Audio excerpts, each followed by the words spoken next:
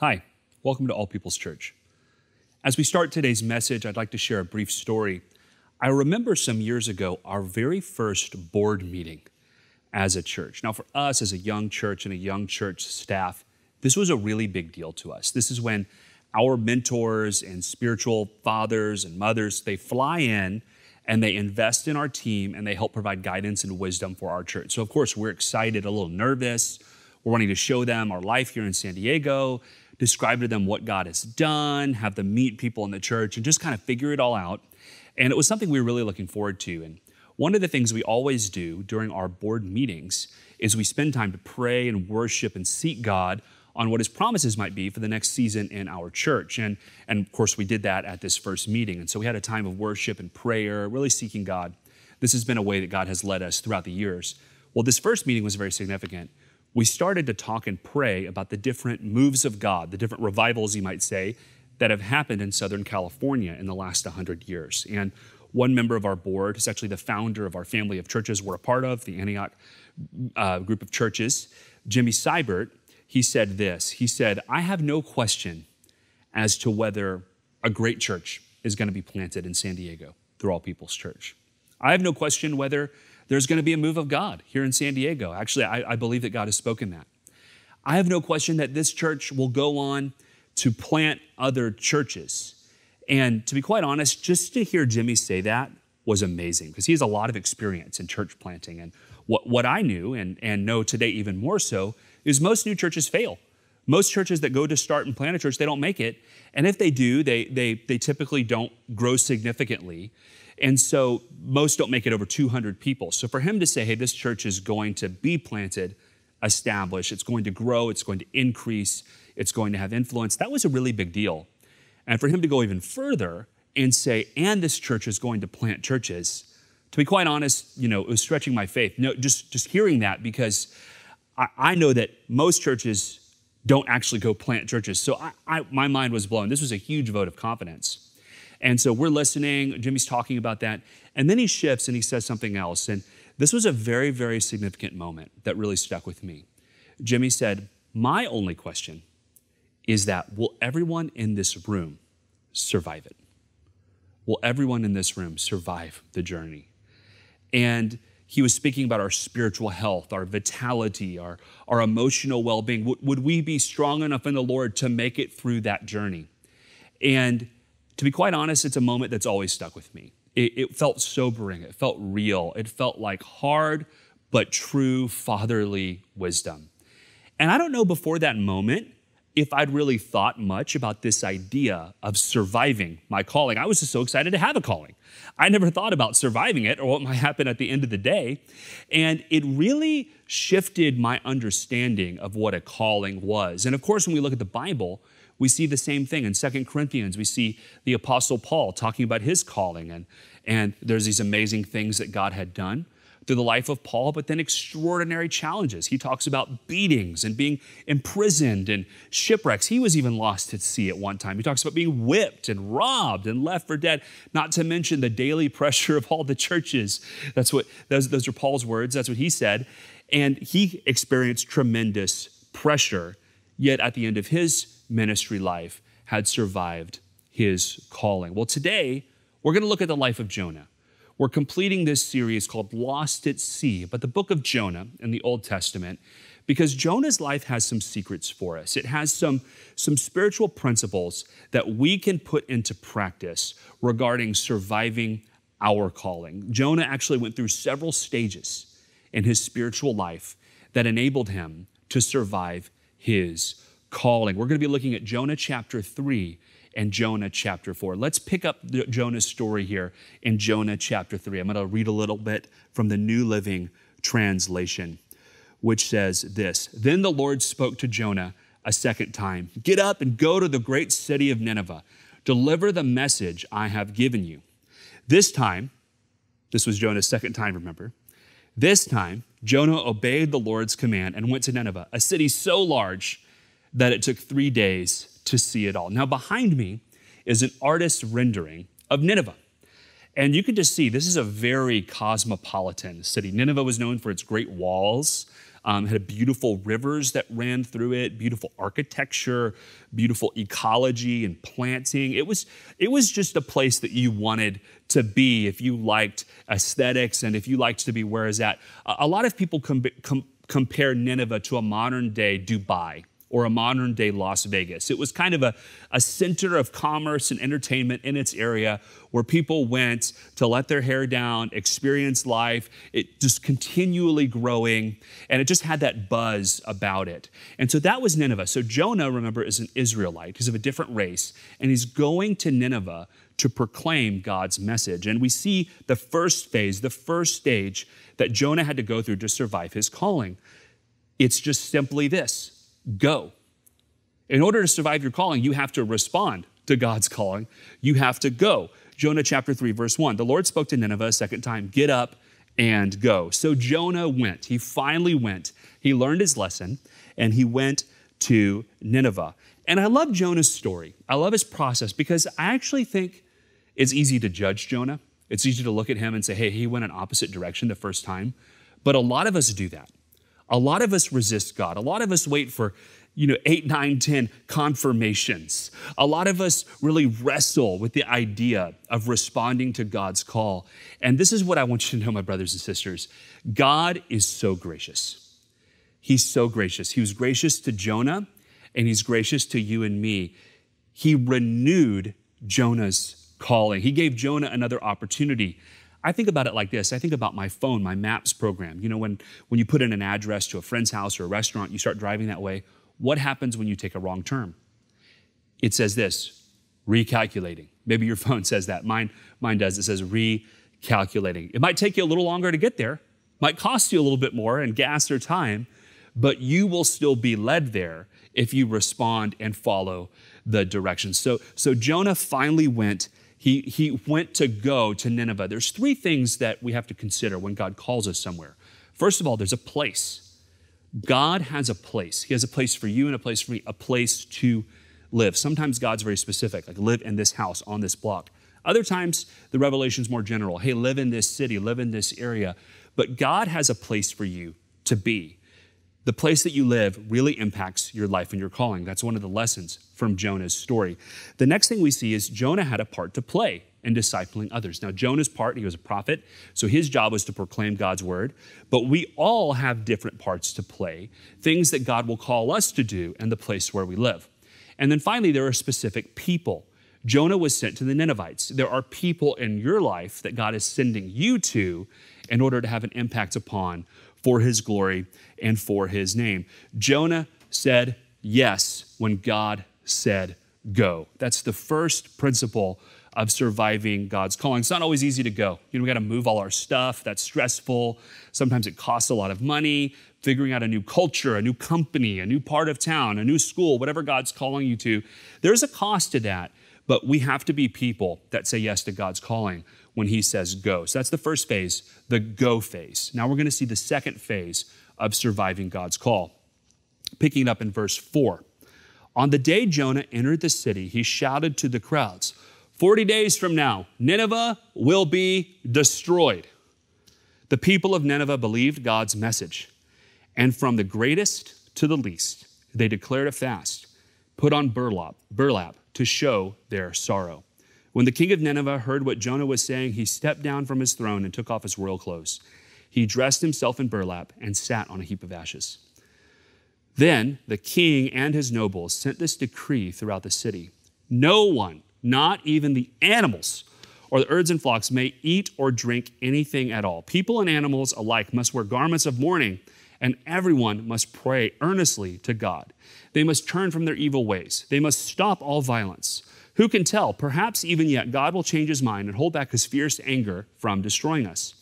When God saw what they had done and how they had put a stop to their evil ways, he changed his mind and did not carry out the destruction he had threatened. Wow, what a story. This is an amazing example of Old Testament revival. And it's the season in Jonah's life and calling of growth.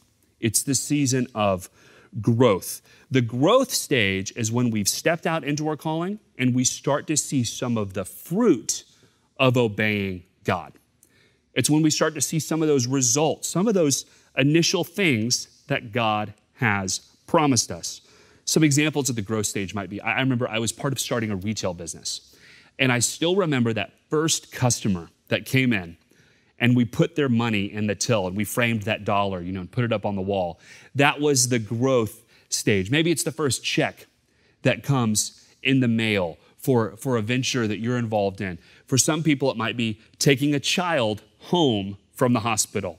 We have now entered into the growth stage of fulfilling this promise God has given us of a child. Other people, it might be actually the legal pronouncement that that child is yours if you're fostering or adopting a child. But when God gives you a promise and then there's some breakthrough, there's always a season of fruit and of blessing where you start to see God at work. As a pastor, I serve on the board of different churches and encourage those leaders and pray for them. And when churches are in the growth stage, that is just the fun time to be on a board. The team is doing well. Everyone's excited. Everything is up and to the right. The church is growing. There's plenty of resources. And it's just a wonderful, blessed stage to go through the time of growth. This moment in Jonah's life, it really only has about 10 verses in the Bible. It's kind of hard to overstate how powerful this would have been. One walks into a city preaching a very unseeker-sensitive message, right? He's saying, in 40 days, God's wrath is coming upon you. He's going to destroy the whole city. There's no track, there's no nice music, there's no way for people to respond. But what we see here is something I've been meditating on this year in Acts 19, verse 20, God's prevailing word. When Jonah went to declare God's prevailing word, God moved and people's hearts were turned. Even the king, it says, is coming off his throne to repent. Even the animals are fasting. This is absolutely amazing in this great revival we see in the scriptures. So for most of us, this would have been the end of the movie. Jonah went, there was a time of growth, the king repented, and now Nineveh is a godly city. That's kind of how we would like to end the story. But what's so interesting when you get into Jonah's life is this is not where the story ends. That's just Jonah chapter 3. Jonah chapter 4 tells us more about what God was needing to do in Jonah's heart for him to survive his calling. We pick it up in Jonah 4, verse 1. This change of plans meaning God didn't destroy Nineveh, but allowed them to turn to him and repent. This change of plans greatly upset Jonah, and he became very angry. Something's going on with Jonah. Tim Keller, one pastor, writes this: we are led to expect that the book would end in chapter 3 on a note of triumph, and Jonah returned to his own land rejoicing. Jonah's reaction to revival at Nineveh is shocking and inexplicable. Do artists get angry when a prominent gallery accepts their art? Do musicians get angry when they are given a standing ovation at Carnegie Hall? Why then, when Jonah has preached to the toughest audience of his life, and they have responded positively, down to the last person, does he melt down in furious rage? It's an interesting question. What is going on with Jonah? Well, Jonah is entering into the next stage of surviving his calling. And this is a very difficult stage, the stage of grief. He's gone from the go stage to the grow stage to the grief stage. We experience grief in all kinds of ways in life. Of course, when there's the death of a loved one, there's grief that comes across with that. But even beyond that, there are many things we lose. There are many ways that we transition in life, and we experience grief and loss in those moments. When things don't go like we want, we experience grief. When our expectations aren't met, we experience grief. This time of the coronavirus shutdown has been a time of grief for many people. You just look at this verse. The change of plans greatly upset Jonah, and he became angry. Surely for you, I know for me, there's been times where my plans have had to change during this season, and it's brought anger, it's brought unwanted emotions into my heart that I've had to deal with. I remember sitting with a nationally recognized psychologist, asking him some questions. We began to talk about the Bible, and he said something that I'll never forget. He said, the Bible is the world's greatest book for soul care. The Bible is the world's greatest book for soul care. You know, that's really true. The gamut of human experience, all the emotions we feel, they can be found in the Bible. And in Christ, through relationship with God and through the wisdom of the scriptures, we have tools on how to sort through that. And we're going to see now how Jonah experienced this process of grief and where he landed along the journey. Continuing in Jonah chapter 4, I'll go back to verse 1. This change of plans greatly upset Jonah, and he became very angry. So he complained to the Lord about it. Didn't I say before I left home that you would do this, Lord? That's why I ran away to Tarshish. I knew that you are a merciful and compassionate God, slow to get angry and filled with unfailing love. You are eager to turn back from destroying people. Just kill me now, Lord. I'd rather be dead than alive if what I predicted will not happen. The Lord replied, is it right for you to be angry about this? Then Jonah went out to the east side of the city and made a shelter to sit under. And as he waited to see what would happen to the city, and the Lord God arranged for a leafy plant to grow there. And soon it spread its broad leaves over Jonah's head, shading him in the sun. This eased his discomfort, and Jonah was very grateful for the plant. But God arranged for a worm. The next morning at dawn, the worm ate through the stem of the plant so that it withered away. And as the sun grew hot, God arranged for a scorching east wind to blow on Jonah. The sun beat down on his head until he grew faint, and he wished to die. Death is certainly better than living like this, he exclaimed. Then God said to Jonah, is it right for you to be angry because the plant died? Yes, Jonah retorted, even angry enough to die. Jonah's not in a good place, in case you haven't picked this up. Then the Lord said, you feel sorry about the plant, though you did nothing to put it there. It came quickly and died quickly. But Nineveh has more than 120,000 people living in spiritual darkness, not to mention all the animals. Shouldn't I feel sorry for such a great city? That's the end of the book of Jonah, right there.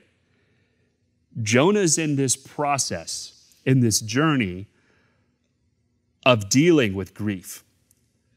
Therapists widely agree that there are different stages or waypoints that people experience as they grieve. And as we look at Jonah's journey here, we actually see a lot of those same things happening in his life and in his heart. Anger is one of the commonly known stages of grief. Well, God talks to Jonah about his anger twice in this passage. By the way, when God asks you a question, is it right for you to be angry? You should really think about your answer, even if you're an Old Testament prophet. Something is clearly going on with Jonah. I mean, he's upset, right? I was just trying to know, what could Jonah possibly be upset about? Well, he seems upset that God has changed his plans. So that's frustrating Jonah. It seems like the whole mission trip to Assyria is a waste of time. If God was going to allow the people to repent anyway, why did Jonah even need to go? I'm sure he asked that question.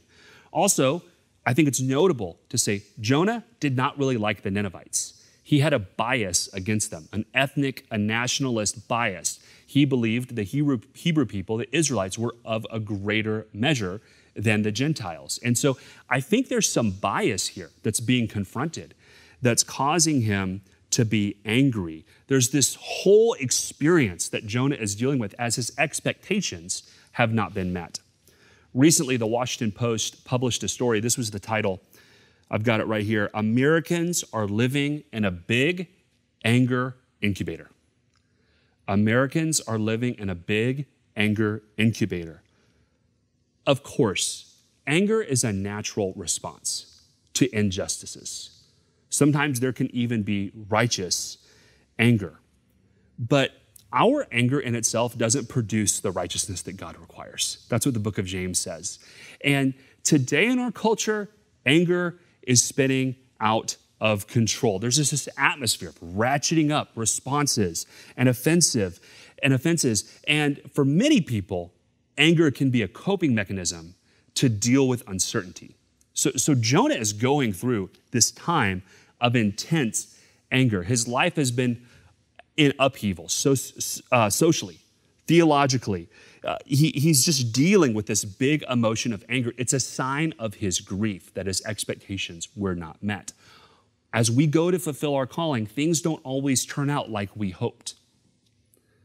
The next emotion that Jonah must confront during this time of grief is really bargaining. This is one of the stages of grief. He tries to bargain with God. Just kill me now. You see that in this prayer. He's just doing anything he can to get out of this situation. Sometimes we just want to escape when things get hard. That's also a very natural response in a time of grief. Maybe you felt that during this time of the coronavirus crisis. Just what can I do to get out of my current situation and distance myself from this pain? Jonah experiences depression.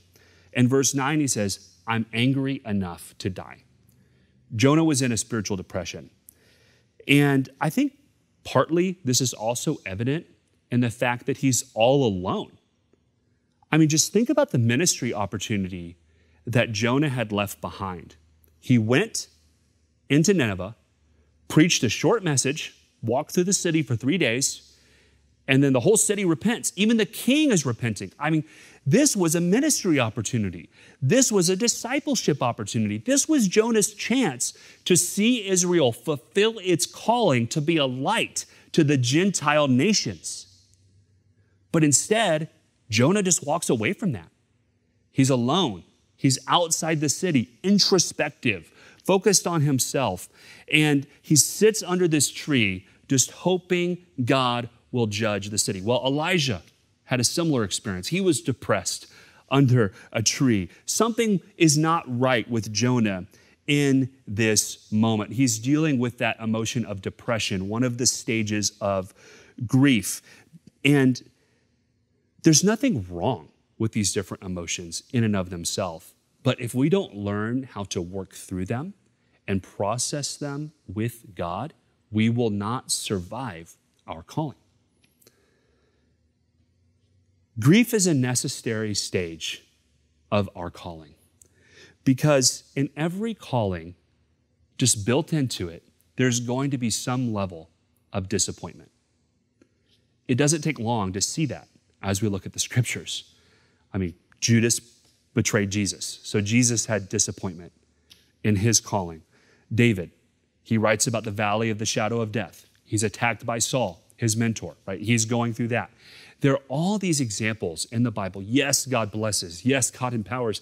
Yes, God releases. But typically there is a battle on the way through these difficult emotions when things don't turn out exactly like we hoped. Often we're disappointed with others in life. Sometimes, like Jonah, we can even be disappointed with God. And I think 2020, for a lot of people, has contained disappointments. It's contained disappointments. I wrote down a few. We've been disappointed when our plans change. We've been disappointed by the lack of justice and opportunity for people of color in our nation. We've experienced loss in schooling and relationships, financially, missing life events, missing milestones, social distancing.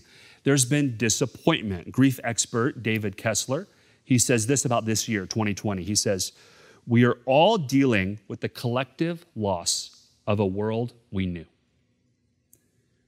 This has been a season for grief for many people. But the question is, what do we do with that grief? How do we arrive at that last waypoint on the journey of grief, which therapists call acceptance? How do we get to a place of health? How do we drag ourselves back to God's path and survive his calling and make sure that we see this through? Well, just to think about Jonah for a minute, the book of Jonah has a very troubling end. We've read through the book. There's no resolution for Jonah's life. It's one of the Bible's few cliffhangers. We're never told about Jonah's response. Does he accept God's love and mercy? Does he find himself in a place where he can love the Ninevites? And Jonah points us to an answer that can only be found in the New Testament. Jesus talked about the sign of Jonah. And the fourth stage that we must go through to survive our calling is the stage of grace. It's grace. It is in the stage of grace that we learn our calling is not meant to be accomplished for God, but with God. And our strength is nothing compared to God's limitless power. It's the stage of grace where we find our identity in who Christ says we are and not in our own strength or accomplishments or lack thereof. Jesus teaches us about grace. One Bible commentator said this about the book of Jonah. This book forces us to contemplate our personal destiny. That's what this series, Lost at Sea, has been all about, finding our calling in the book of Jonah. To continue, it remains unfinished in order that we might provide our own conclusion. For you are Jonah, and I am Jonah. The book of Jonah remains unfinished because we are unfinished. If there's one lesson from Jonah's life that we can see, it's this: our transformation, our journey of becoming like Jesus, our process of learning to rely on his strength and not our own, define our identity on who he says we are and not in what we do, to be empowered by his grace and look for his unmerited favor and celebrate when he pours that grace out on other people, even on people we don't like. That journey of transformation is not a one-time event. It's not just going to happen one time in the belly of a whale. It's not going to happen in 3 days as we walk through the city of Nineveh. There is a journey that God has us on of teaching us about his grace so that we can become more like Jesus and empowered by the Holy Spirit. That is the message of the book of Jonah. Just to close here, I don't know what stage you might be in as you think about your calling. You might be in the go stage. You might be thinking about starting a new venture, trying something out, going into ministry, starting a family. If you're in that stage, I just want you to know it might seem impossible, but Jesus did the impossible so he can empower you to do it too. You might be in the growth stage. This just might be a wonderful season in your life where everything is going right. And Jesus went through that season too. He healed entire villages. People tried to forcibly make him king. When he went in Jerusalem, he was greeted like royalty, by the people on Palm Sunday. And if that's you, I'd encourage you to look at Jesus. Look at his humility. Look at how he responds in those moments. He has a lesson for you of his grace during this time of growth. And I know many of us are in a time of grief. We might struggle on how to handle our grief. That's where I've been at. Last Wednesday, I took a day off to pray and seek God about some things and just had a day of silent prayer. And I went to the beach and I was having a really hard time listening to God and sorting through some things in my heart. And do you know what Jesus spoke to me? He said, before you can hear from me, there's some grief that you're carrying that I want you to deal with. And I spent a good while on a walk talking to God, giving him my burdens. I was actually picking up rocks and putting them down on the beach, just symbolically. I've been carrying this, God, and I want to give it over to you. We're carrying a lot right now, and you might need some time to give your grief to God if you're in that season. And the great news is that's what Jesus died on the cross for. Isaiah 53 talks about how he bore our sins and our grief.